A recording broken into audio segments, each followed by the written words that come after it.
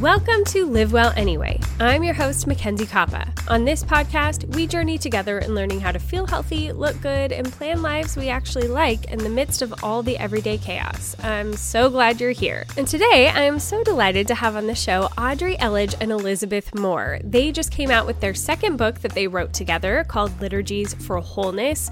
I am really loving this book. It's so simple, but also beautiful. It has all of these prayers woven throughout for you to use in all kinds of different situations in your life. It was really fun to dive in with Elizabeth and Audrey into how they put this together, how they work together as a team, what all the behind the scenes are of putting together a book like this, why they did it. It was just a really fun conversation with two lovely ladies who also happen to live in New York City, which is very exciting for me. If you know anything about my hopes and dreams for the future and what my children are possibly doing in the future, it was really fun to talk to two ladies who live in the thick of it in NYC. So all of that is coming in this episode, but before we get there, I have a few fun new things coming down the pipeline in the coming weeks. And if you want to be one of the first people to hear about them and not miss out on anything, then you're going to want to make sure that you are subscribed to my email newsletter. So you can find that by going to mackenziekappa.com/news. And that's where you can just quickly put your email address in there and you will get my weekly email newsletter that is going to tell you about all the things that have been coming out on the podcast and on other platforms. Hint, hint. And make sure you just don't miss out on any of the fun. So again, you can find that over at mackenziekappa.com/news. But without further ado, let's dive into this episode with Audrey, Elledge, and Elizabeth Moore. Welcome, ladies. I'm so excited to have you here today. Hi, Mackenzie. Thanks for having us. Yeah, as soon as I get all the emails, about, I would say maybe 6 months in advance of the books that are coming out, and I get to kind of handpick. And this is a topic that I've seen coming up more and more, this whole liturgical idea. I had another author on earlier in the fall, but it was more like family-centered. But it's something that's intrigued me for a really long time. And so anytime that I see a book like this kind of come across the screen, I'm like, yeah, I would like to have a bigger conversation about this. So I'm so excited to be diving into your brand new book, Liturgies for Wholeness, today. But before we get started, would you guys like to introduce yourselves? Sure. My name's Elizabeth, and I'm one of the co-authors of Liturgies for Wholeness. And my co-author, Audrey, who will introduce herself in a moment, we authored Liturgies for Hope about a year and a half ago. And Liturgies for Wholeness is our second liturgy book. But yeah, I live in New York City, but I'm from the South, originally from Louisiana. Was born and raised there, lived in Mississippi and Texas for a few years, and then moved to New York about 5 years ago. And writing is my side thing that I love to do. It's a passion and a joy, but I work full-time in advertising for Adage. And yeah, I think that about covers it. Okay. For now. Yeah. Well, I could dive into a whole thing with you over the whole New York thing, which we'll probably come to because my son is probably going to be headed there for college. So I will. Let's talk New York. Yeah. Having to pick your brain about that. But Audrey, would you like to introduce yourself first? Yes, we love New York. So I'm Audrey, Elizabeth's co-author and friend first. And friend. Friend first. Just adding that label. And I also live in New York City. I've lived here for almost 7 years, which is wild because I'm from Texas. And when you're from Texas, you don't really leave. So yeah, I'm the one who left. And by day, I work at SparkNotes as an editor. And by night, I write with Elizabeth and with friends and by myself. So writing and editing, really love working with words. It's kind of my whole life. Yeah. And I just got married 1 month ago. So congratulations. Thank you. Thank you. So fun. Yes. Gotta make sure Carlos always gets a shout out now. So yeah, for sure. So by day you do short form and then by night you get to write long form. Yeah. Yes. That's a great way to think of it. Mm-hmm. Yeah, I had no idea that you were both in New York. I could just turn this whole podcast into a New York podcast, which we probably shouldn't do, but I'm sort of obsessed with it right now. Yeah, so, we're down. We can rabbit trail. I mean, what brought you guys to New York? We're gonna sit here for a second because I literally study maps of Lower Manhattan. I love that. Okay, well, Mackenzie, next time you're here with your son or otherwise, you gotta hit us up. Well, I'm hoping this summer. We're hoping to come and tour NYU this summer. So NYU. Summer you said in Lower the Manhattan, city, so. magic. Yeah. Magical. Summer is my favorite season. I moved here kind of in the summer 7 years ago. And I moved to New York City because I always dreamed of it. It was really just a place that was highlighted for me because it's so different from the South or the Southwest Texas. Yeah. I always viewed it as a city of dreamers, people who were chasing big things, who were, just like really going for it. And so I went to grad school in Nashville, which is also the South, and had a framed picture of the Empire State Building in my bedroom. And I was like, after this, I want my first job to be in New York. And my family thought I was crazy, I think. But they were supportive.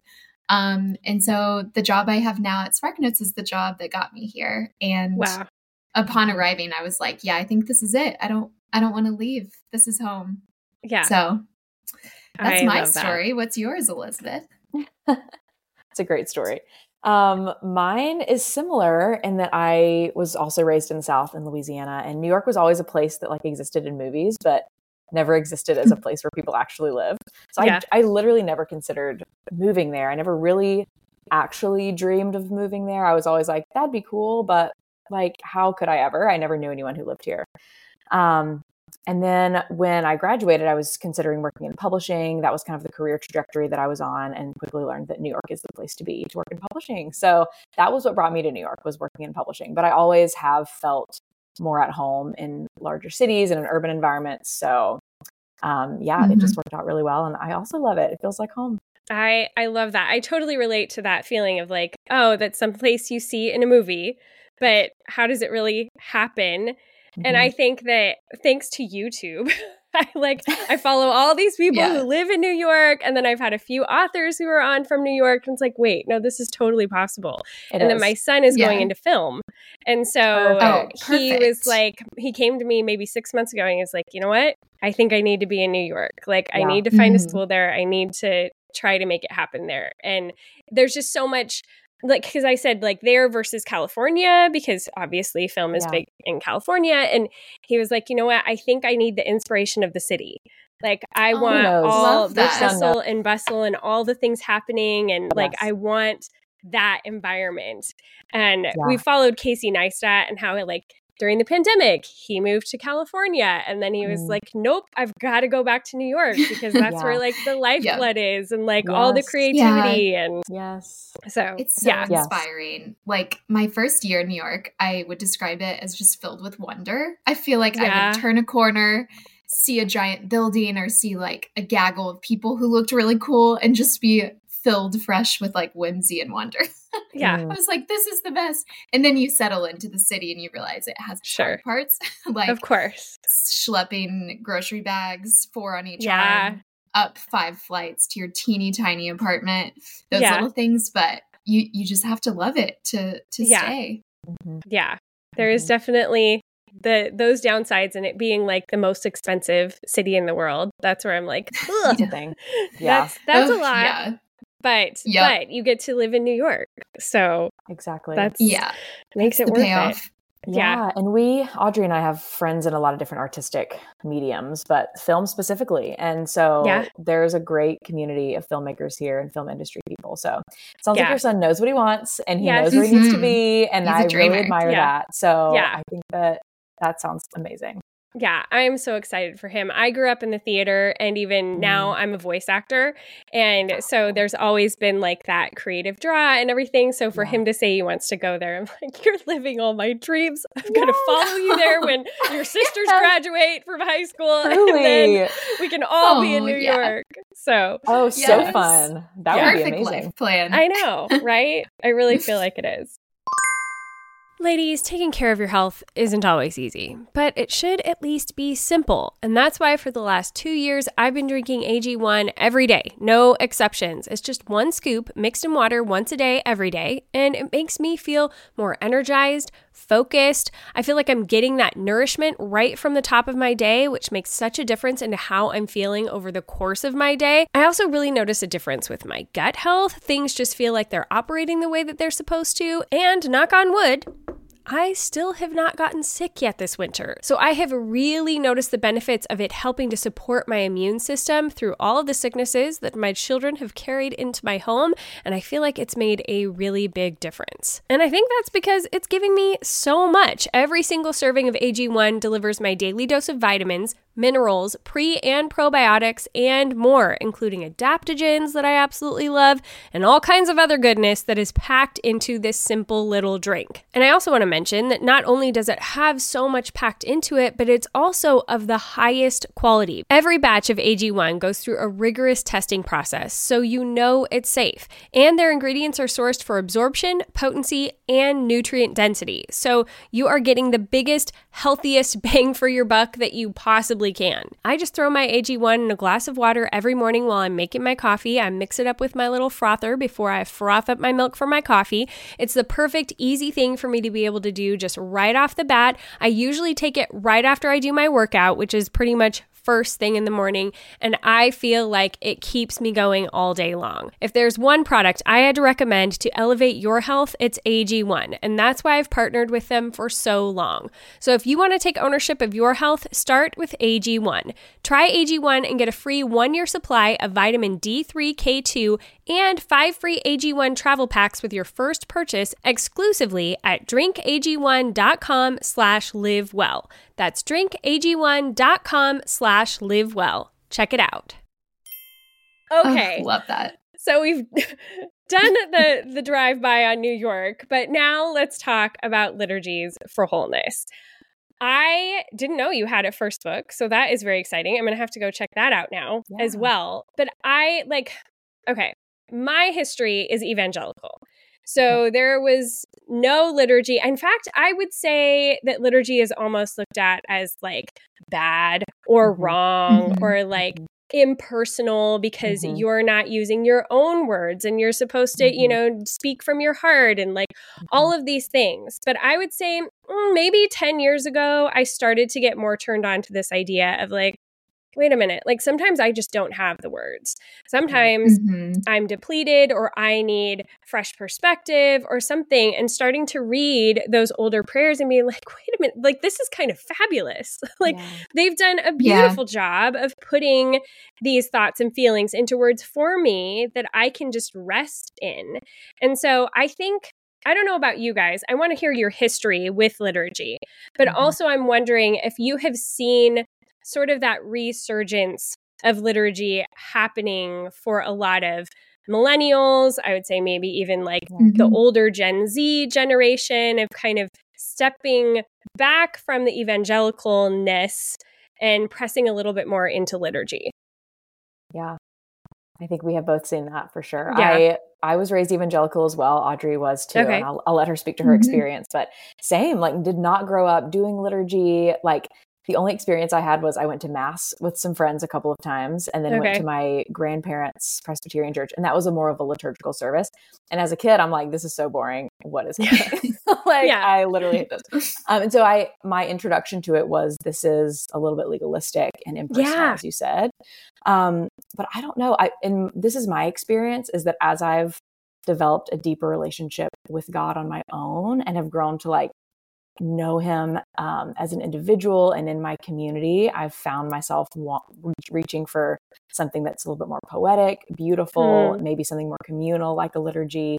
Now that I kind of have a foundation for my relationship with God, I'm like, let's add some kind of like different extra elements to this. And so that's where liturgies come in to play, at least for me. So I am drawn to the communal aspect of it and the way that it gives you words when you don't have any. And I'm also drawn to the beauty of it. And Audrey and I see liturgy as poetry. And we've mentioned we're both words girls. We're both poets and writers on the side, obviously. And so that's what really drew me in, was a way to pray that incorporated beauty and wonder, and wasn't just like words, straight words.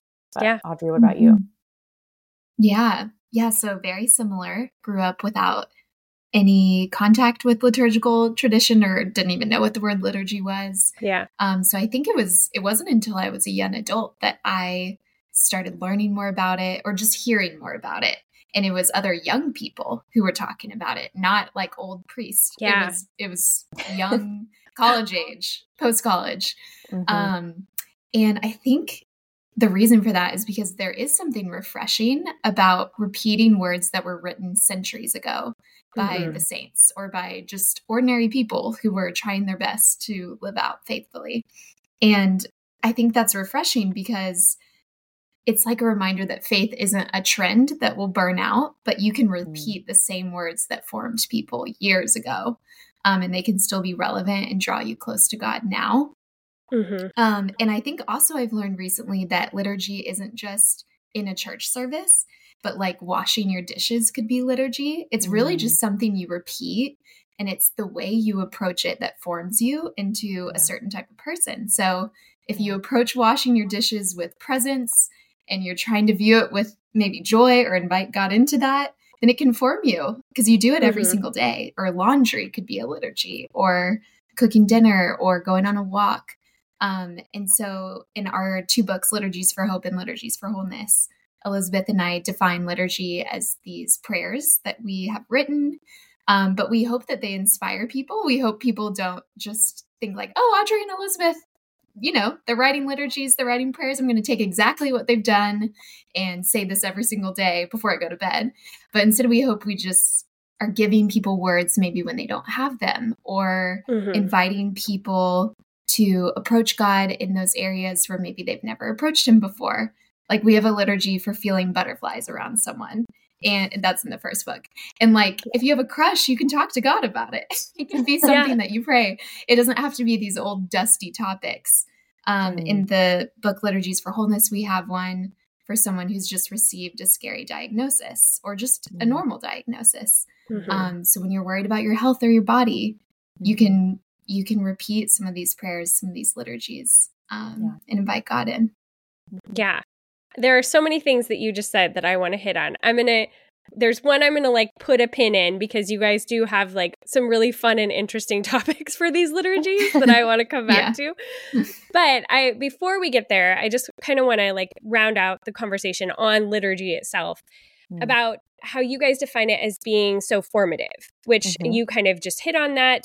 I really love that idea. I think you say in the book, like, it's for creating, we learn the practices and rhythms of faith that shape our hearts, minds, desires, convictions, and whole selves.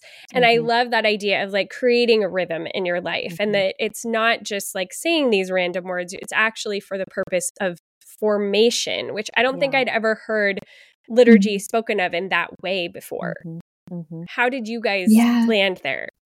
Yeah, I think when the original use of a liturgy wasn't necessarily a prayer. It was like the order of a church service. Yeah. And so I think that like the original usage was meant for formation. It was meant to be something that was repeated, and that would become rhythm and routine for a community, for the purpose of their formation, and for the purpose of their souls and spirits being like crafted in a certain way. And our pastor, we go to this church in New York. It's called Church of the City, New York.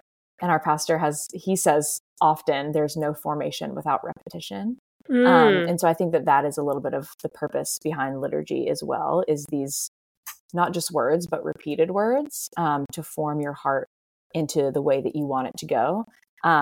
So for example, there's a liturgy in the first book, for those battling fear. And so we in no way expect, like, once you repeat this liturgy one time, you're going to have conquered fear. Like, that's not going to happen. But hopefully over time, like, if you're saying a liturgy for those battling fear, and you're saying it every day or multiple times a day, like, in a month, maybe you'll find that your heart has been formed more towards courage, or more towards trusting God with that fear. So that's kind of the way that we see liturgy playing out in terms of like formation. I love that idea. I think it hits on a lot of what I've been talking about on the podcast, sort of end of last year, beginning of this year, about this idea of forming habits in our lives. Like that's nothing new, but it's something that I normally go for like the big picture and like the big goal and those sort of things. But I'm finding more and more as I get older, if I don't scale it back to those little daily practices that I'm doing over and over and over again, then I can't ever get to that bigger goal. And just how impactful things like we started a challenge in my Patreon group back in November, and it was like, just have your sink be empty every night. It doesn't even matter if the dishes are done, and you can like just pile your dirty dishes on the counter if you need to, but have the sink be empty. And that little thing has led to like my house in general is now cleaner because I started with that one teeny little daily practice. And I think on a spiritual level, that's like what liturgy is doing. Like you're saying, you repeat it day after day after day. And it's that repetition. I love what your pastor said, that's what's going to do the changing. So is your church in New York a more liturgical style church? Is that what you have gone towards now? Not really, honestly. Okay. I would say it's a nice blend. It is primarily evangelical for like a modern day evangelical church. But we do have, as a part of our church service, we have what's called the generosity liturgy. So we do say a liturgy together as a church to form our hearts towards generosity, but it's not liturgical in the way that like an Episcopal denomination is or Catholic. But there is a bent towards wonder and beauty in our congregation. Nice. So I would say like they're very amenable to poetic prayers. Oh, I love that. Yeah. Yeah. And our church is the whole reason these books exist, honestly. Because the first book, Liturgies for Hope, we wrote during the pandemic. We actually had no intention of it being a book. So we had no intention of Liturgies for Wholeness following it. Yeah. But during the pandemic, it was just such a scary time in New York. It was like dystopian. So Elizabeth and I wrote a few prayers just for our church. We called them liturgies, and they were centered around fear and physical health, being far from your loved ones. And we just knew that our church loved when artists tried to use their gifts for the church body. And so we had a feeling that the church would maybe put them in the newsletter. That maybe would be as far as it would go. So we tossed them their way. And the church really rallied around them. And I mean, there's a million more steps between then and now, but it's now a book, which is crazy. That is, it's 2 books. Yeah. 2 books. Yeah. 2. Yeah. Exactly. And I love the whole idea behind this one, that you're looking at it from a wholeness perspective, like all the different parts of people. Yeah. So you talk about heart, soul, mind, body, like all the different things. And I was so struck, like I kind of already mentioned, but as I was going through it, I was like, oh, how like random and quirky that there's a liturgy for when you're browsing a museum or you're washing your face, or like there are so many interesting topics that you guys decided to write these liturgies on. And so what was that brainstorming like? How did you guys come up with these topics, pick these topics? How did this end up being the book? Yeah. Well, great question. I think wholeness we had a few kind of like banner topics for book 2 that we were like, what would be good? Like, should we do for the home? Should we do for like this, that? And then wholeness just felt right to both of us. And we also loved the idea, like you said, of like digging into specific topics that have to do with what makes up a whole person. So like the body, the soul, the heart, even like the home community in the world. But within those topics, it was kind of a mixture of Audrey and I writing the liturgies that we needed for ourselves, which was honestly a lot of liturgies for hope as well. The first book, we were like, what do we wish we had a prayer for? And we would make a list of those things. But for the second book specifically, we did crowdsource a lot, which was great. So I, on Instagram, asked people like, what do you wish you had a liturgy for? Got so many responses. And then at our book launch party for our first book, we had a little like booth table set up for people to write down topics for the second book. Oh, fun. So we took in all of those ideas. Lots of them were repeated multiple times. Like a liturgy for seasonal depression is in the second book. That one came up a lot. A lot of ones for the heart. So liturgy for a broken heart, or a liturgy for, this was, I think someone requested a liturgy for waiting for a response after putting yourself out there. Yeah. Yeah. And I was like, you know Love what? that We mouthful. do need to pray in those moments. Yeah. Like that's a scary time. Yeah, so risky. It's such a Yeah. risk. So we prayed over the list. We wrote the liturgies that we honestly needed ourselves. We crowdsourced and got ideas from other people. And then we also just thought of like, what do we feel like is a need for a lot of people? Like what comes up a lot, even if it's something we've never experienced ourselves, like what could be helpful for someone else. So Audrey wrote a liturgy for the loss of pregnancy. And neither of us have ever been pregnant before, but we have friends who have and who have lost pregnancies. And so we just knew that that would be something that might be helpful to people. Yeah. So, yeah. Absolutely. I saw that one and I was like, oh, yeah. It was there's so Tender. many. So how did you divvy them up? Or did you both write them together? Or did you be like, I'm going to write the one on the museum and I'll take, like, how did you do that? Yeah, we did divvy them up 30 and 30. So the book Okay. has 60 total. We split it right down the middle. And we really gravitated toward the ones that we came up with or that we knew we needed in that time when we were writing. We wrote the book more than a year ago. It was due more than a year ago. So now I'm looking back at the topics that were important to me then. I'm like, oh, interesting. I wish I had this idea because I need this one now. So I guess we have to do a third. Yeah. Yeah, but so our writing process is we came up with the list. Our editor also had some ideas. Our agent had some ideas too. So once we compiled all of those and nailed down the final 60, we split them. And Elizabeth and I wrote entirely on our own. So we went off and did our own writing process, which looks a little different for both of us. And then we set a date and we said, let's come together. We're going to spend the whole day where we'll swap and give each other feedback. And luckily, Elizabeth and I trust each other so much as writers. Like I trust Elizabeth as a writer and as an editor. And so anytime she gave me feedback, I was like, yes, I'm implementing that. I'm changing this, adding this. And so it does make it feel more cohesive and collaborative because we did touch each other's liturgies too. So I love that. And when you're in that safe space where criticism doesn't feel offensive because you both know you're working towards the same goal and you're wanting to create something beautiful and amazing. And that's so nice to be able to have that kind of a partnership. Absolutely. So you mentioned how both of your writing styles and the way that you go about that are different. What does it look like for both of you? Yeah, our own unique writing process. I feel like my process is very chaotic. Like, same. I wish it was like a beautiful linear process. I've noticed that it changed with the liturgy. So there are some liturgies that were just honestly easy. Like I just would sit down and the words would come and I would feel like it was just, easy to get it down and came just from the Lord or from who knows where. And then there were some that were that were more difficult to find the words for. So my process for that would be just kind of like journaling, handwriting, just like putting down my raw thoughts in a very unpolished form. And that's generally my writing process, is like getting out, so much that I'm never going to use, but just putting clay on the wheel, like just getting something out there and then starting to shape it from there.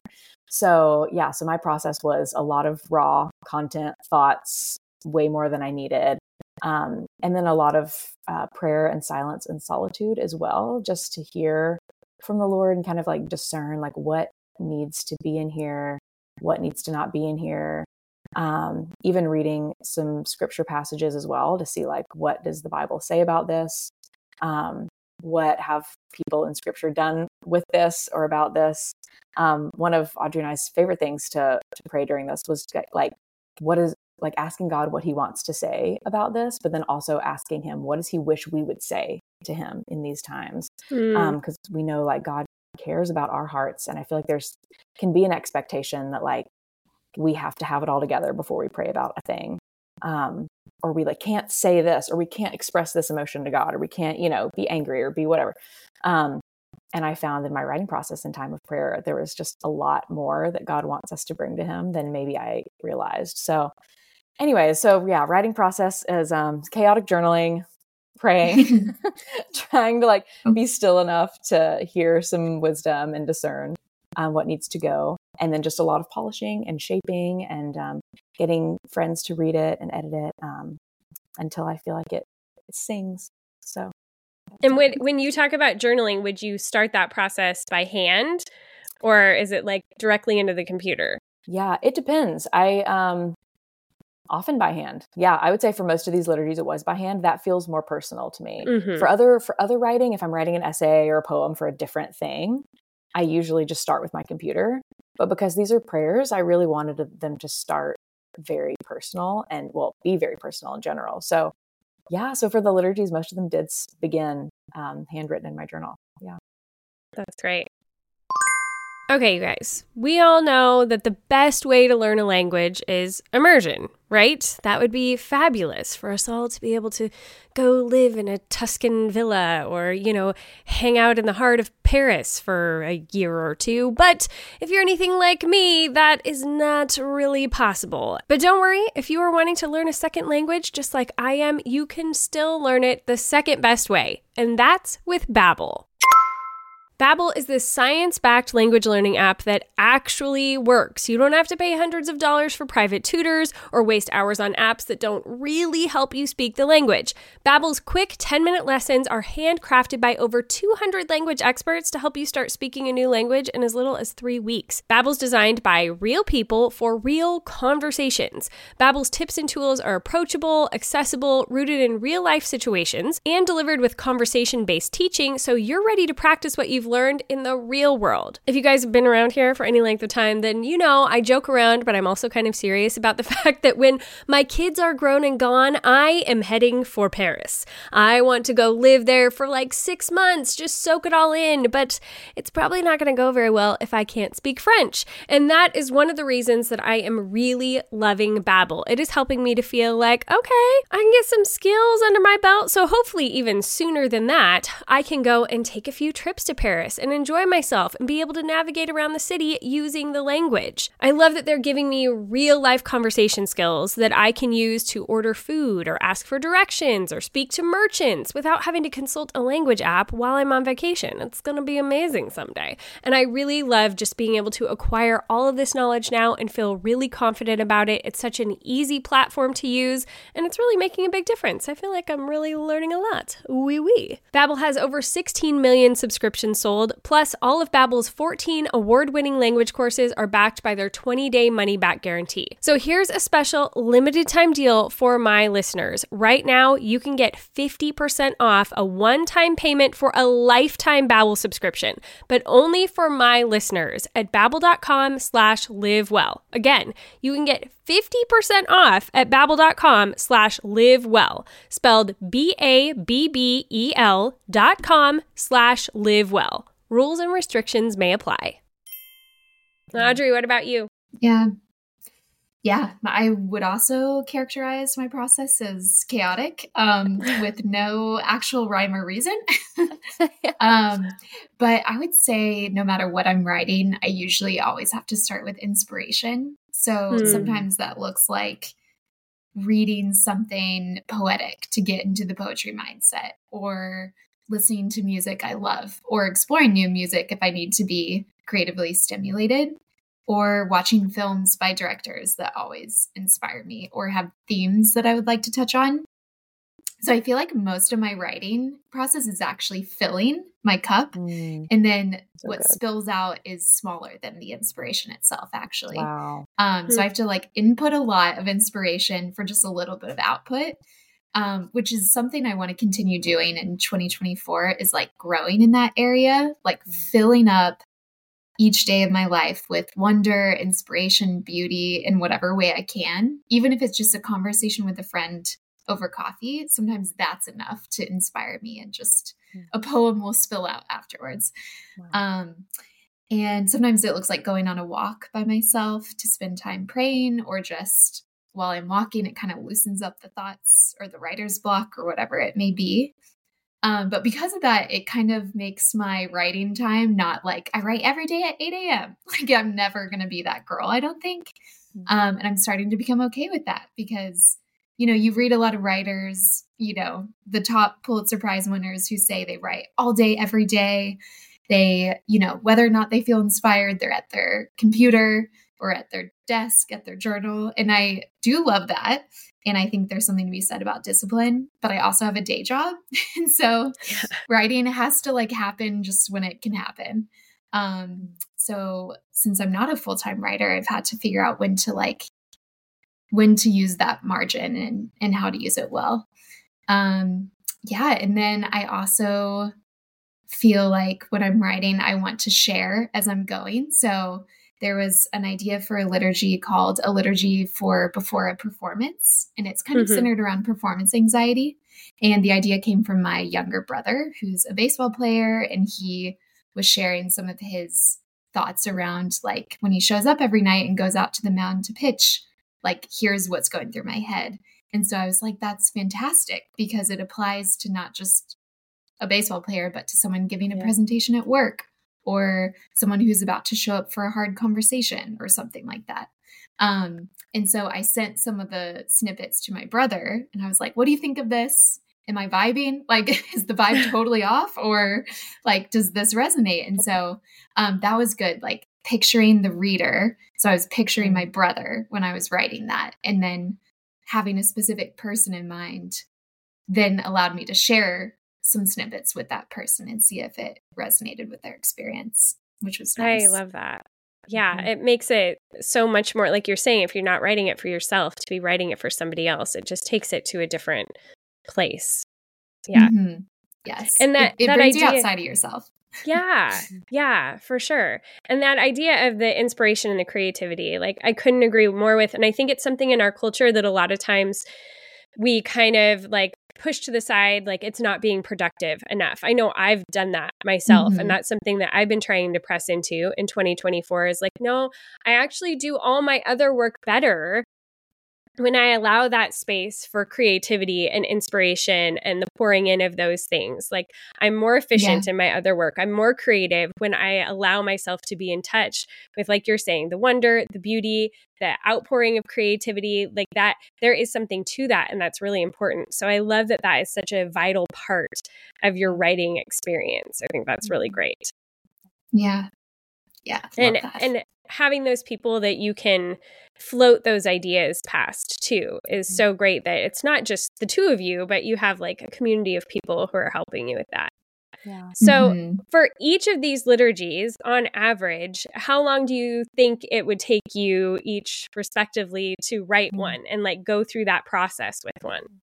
Yeah. Length of time.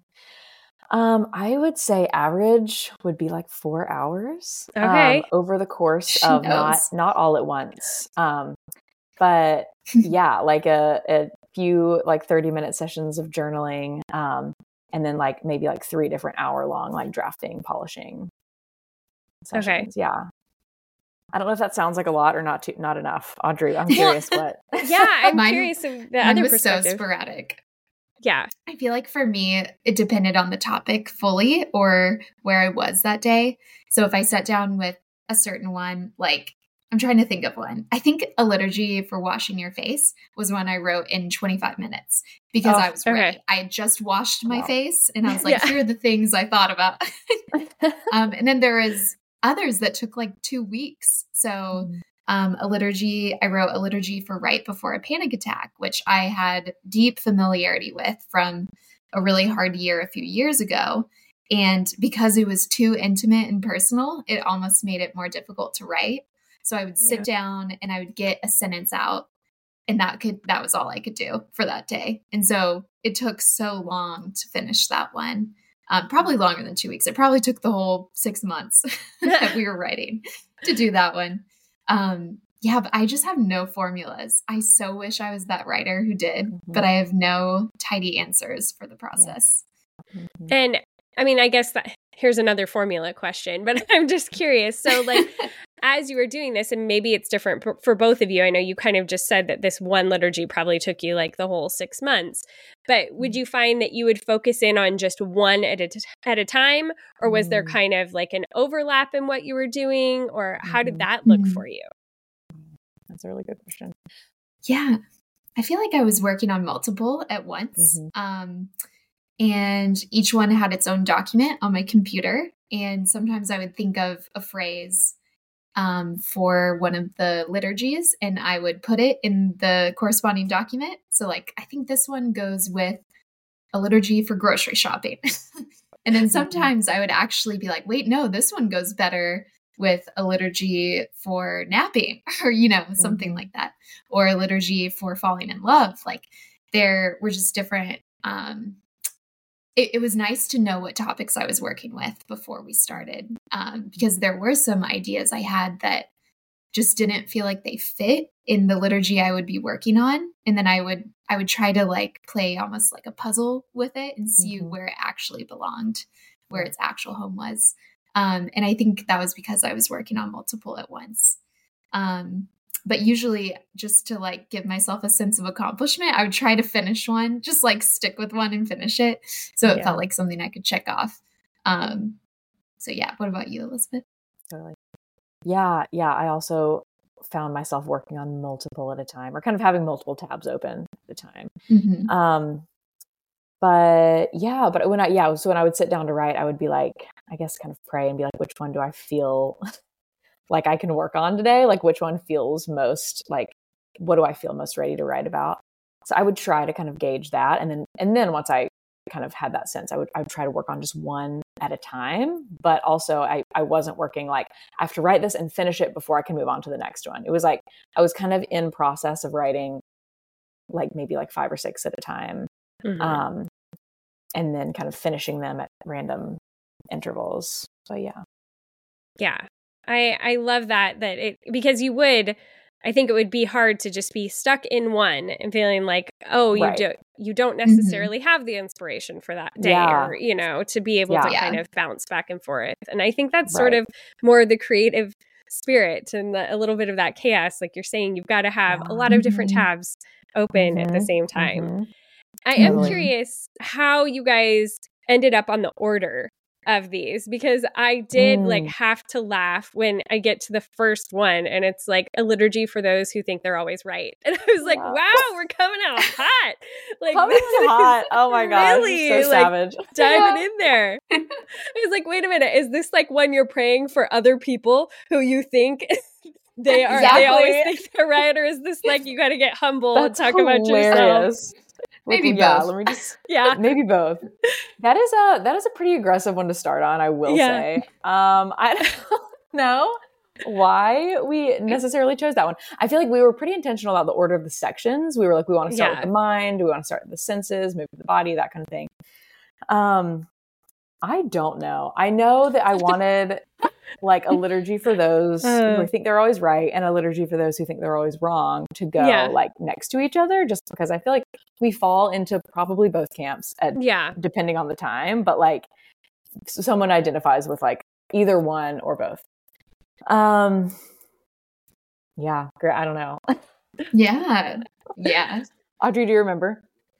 Or any all I know is we just wanted the first 5 sections, I guess, to be the ones focused on the individual person. So the mind, the senses, the body, the heart, the soul.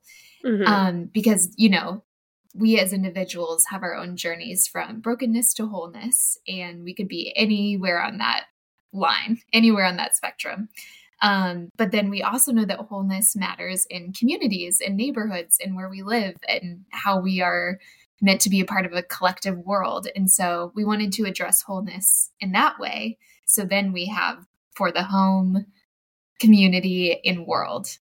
So we wanted to start with the individual person and address those things that just, address your day-to-day struggles or maybe something bigger or smaller, and then move into the world we live in. I love that. I love it. And I love how you guys say like, this is a book to live on your nightstand or in your purse or in your car or like anywhere. It's supposed to be something that you just kind of come back to again and again. I love that you guys incorporated scripture into it so that it's very well founded in scripture and like you talk about how it came out of that. I think you guys did a really both fun and beautiful job with this Thank book. you. Oh, thank you. So kind. Oh, Yeah. thank you, Mackenzie. So in all of that talk, and we've talked a lot about process, but I would love to know what a typical day looks like for each of you, especially in New York City. Oh, wow. What is a typical day? I know. Okay, I'll try to do a typical day. So oh my gosh, now I'm like, how granular should I get? I don't know. But what do you like, eat for breakfast? Here's what I eat. Here's when I wake up. What time do you wake up? Typical day is I wake up and I That's a good drink first coffee. step. Yes. Yes. And I do, just speaking of like when Audrey was talking about filling up with inspiration, I feel like that's something that we both try to do. So I do like first thing in the morning, with my coffee, I try to spend time with God in prayer and in scripture and with something beautiful. So whether that's a poem, a book, literally staring out my window at something beautiful, like I want to encounter beauty first thing in the morning. So there's that. And then I'll, be active in the morning. Maybe I'll go for a run, go to the gym, something like that. And then I go into the office twice a week, and then I work from home 3 days a week. So depending on the day, I will either commute into the office or I will take 5 steps to my desk in my room.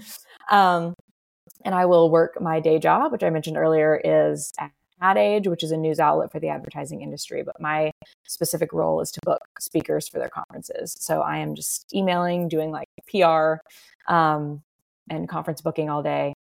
And then, in the afternoons, I am either just home reading, being like a little homebody girly, hanging out with my roommates, or because it is New York, more often than not, I'm out with friends out on the town, like doing all the things, staying out far too late. Yeah. So love to go to cocktail bars with friends, just get a drink and chat. Audrey and I are really involved in like various other writers groups and church groups. And so we'll have meetings for those things. We'll have events. We're often like at poetry readings, either just attending or like we're doing the readings ourselves. I feel like that's pretty typical. I love it. That's it's so a beautiful fun. life, Elizabeth Moore. Yes. Beautiful life. And what about you, Audrey? Yeah. So I am not an early riser, but man, I wish I was. But I do work remotely, so it's okay. I'm not trying to get on a subway at any certain time. Nice. But yeah, my day job is fully remote. And so to mix it up, I usually start the day by walking to get a fun coffee. I'm an iced coffee girly. So it could be freezing in January and I got my cup with ice. Your fingers are like numb on I'm like frostbitten and shaking. Gotta do clinging it. to your ice. Yeah. I'm addicted. Do it for the addiction. Yes. So I'll bring that back home. And my sweet spot hours are like 10:30 to noon. I feel like the coffee is kicked in. Something about that time is really inspiring to me.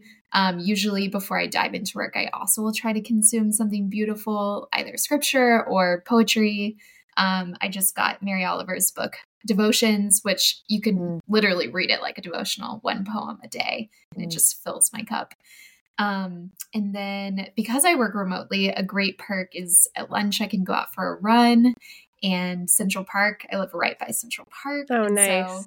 So there's some days when, I'm like, I'm just going to go there and take a little break.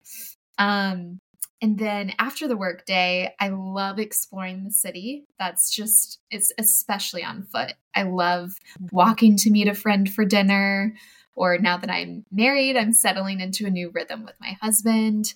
And we'll like also go explore together and then pick up ingredients and make a fun dinner. Or I'll call my mom in Texas to catch up, or a friend. And like Elizabeth said, we have a friend group that's also a writers group. And so we're planning an event right now, which is fun. So we're kind of ramping up toward that. So we had a meeting on Monday night.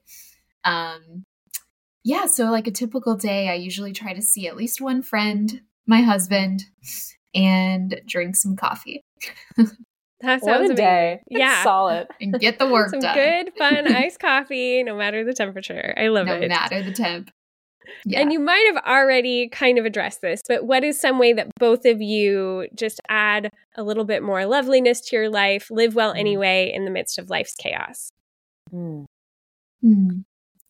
Yeah, first thing that comes to mind is like taking time to read poetry or read something beautiful and to be still enough to like let it sink in, if that makes sense. Like I'm not just like reaching, I'm like trying to slam down a poem and then like move on with my day. Like I really want to like be still and like let my heart rate come down and like be really mindful of just like the space that I'm in and the words that I'm reading. And often what I'm doing more often now is literally just sitting and doing nothing. Like before this podcast, I had like a little bit of a half-hour window and the sun was just coming through my window so perfectly.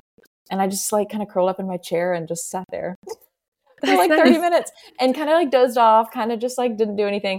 And that was so nice. Like I really loved doing that. And it gave my brain a break and my eyes a break. And so, yeah, to live well, I'm just like finding pockets of time to like actually be still and not only rest my body, but to rest my mind and then to refill my mind and myself with beauty. Yeah. Kind of enter cat mode. Yeah. Like, oh, there's absolutely. I was such a cat today. Curl up in that beam. It's the most cat woman. Yeah. I love that.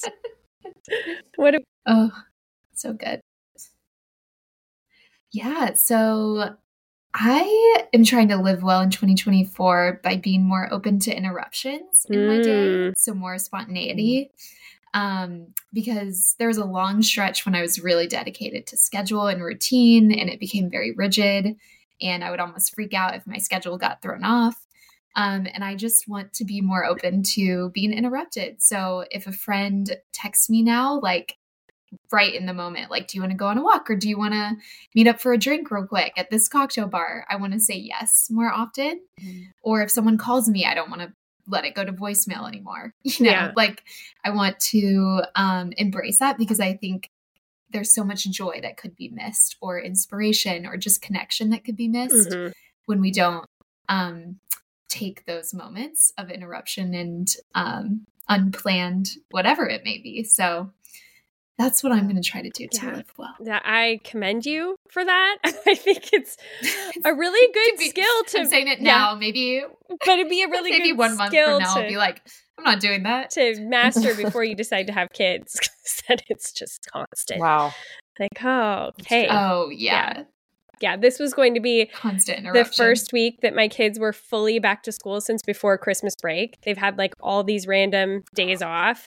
And then my daughter got the stomach flu. I was like, never mind. No. Yeah. Yep. Okay. Schedule's thrown off again. So we're still waiting for normal, but I don't know that there is such a thing. Yeah.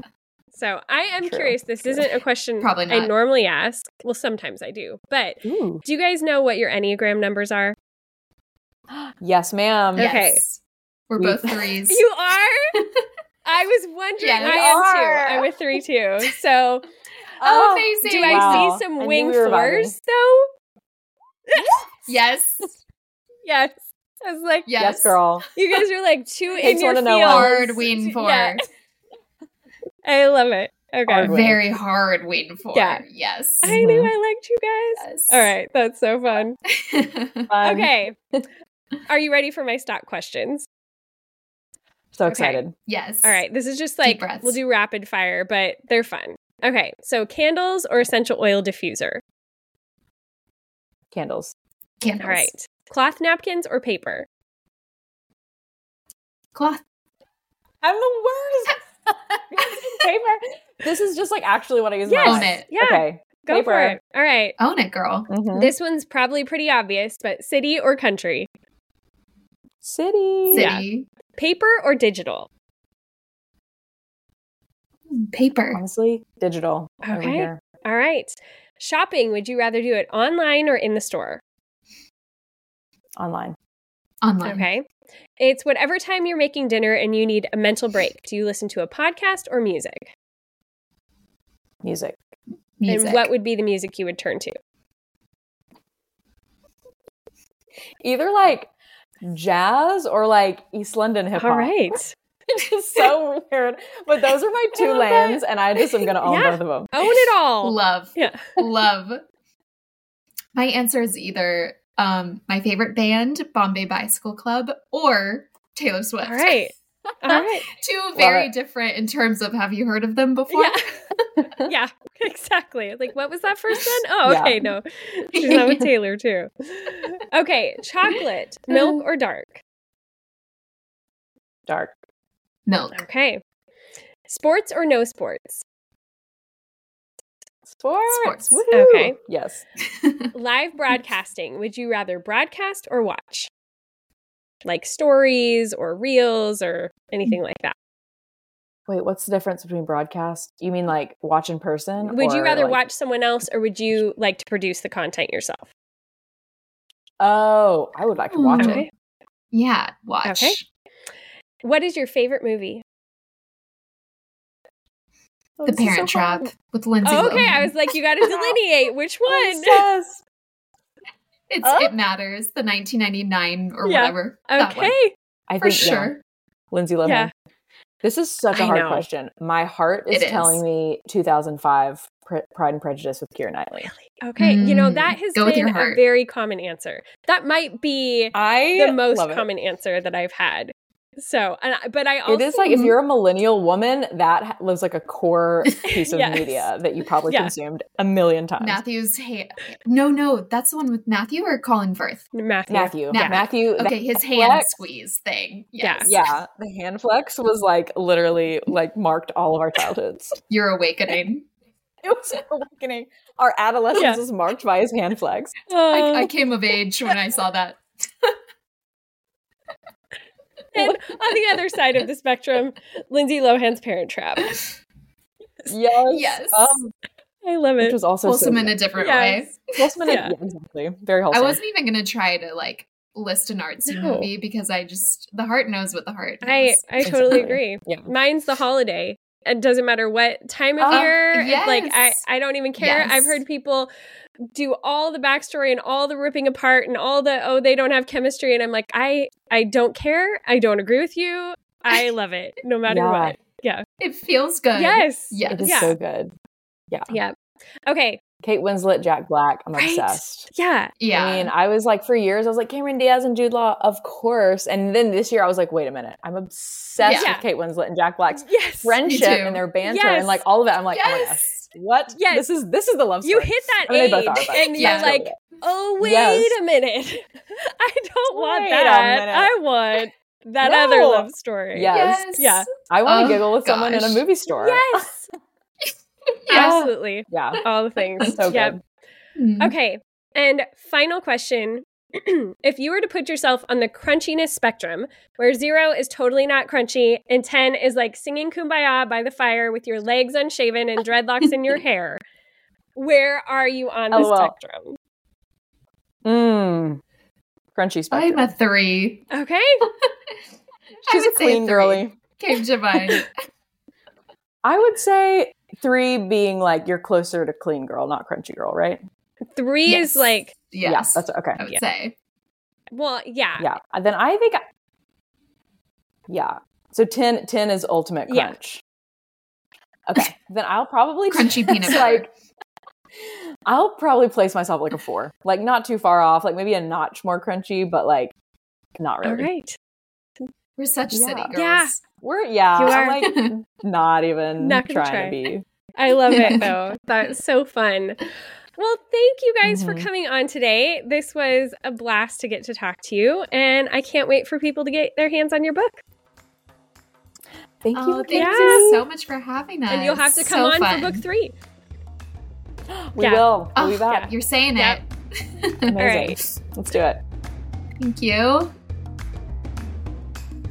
All right, that is it for today's episode. As always, you can just swipe up in whatever app you are listening to the show on in order to access the show notes for that episode. But you can also find all the episode show notes by heading over to mackenziekoppa.com/podcast. I've got all of our episodes there, all the nitty-gritty little things that you might be looking for, all the different links, but also just a little plug and reminder, if you are ever doing your shopping on Amazon, you can go to Amazon through mackenziekappa.com/Amazon, and that automatically will send you to a page that gives you a bunch of ideas of things that I use and love and have really enjoyed over the years, along with it allowing you to support the show really easily. You don't have to do anything fancy or special beyond just going to Amazon through mackenziekappa.com/Amazon, and it pushes a little bit of credit back our way without costing you a penny more and just helps to support things around here. And I really appreciate when you do that or when you support any of our sponsors or affiliates. It makes a way bigger difference than you probably realize by just utilizing those links and codes. So thank you so much to those of you who do that. I think that's all for now, ladies. So until next week, go be bold and gracious.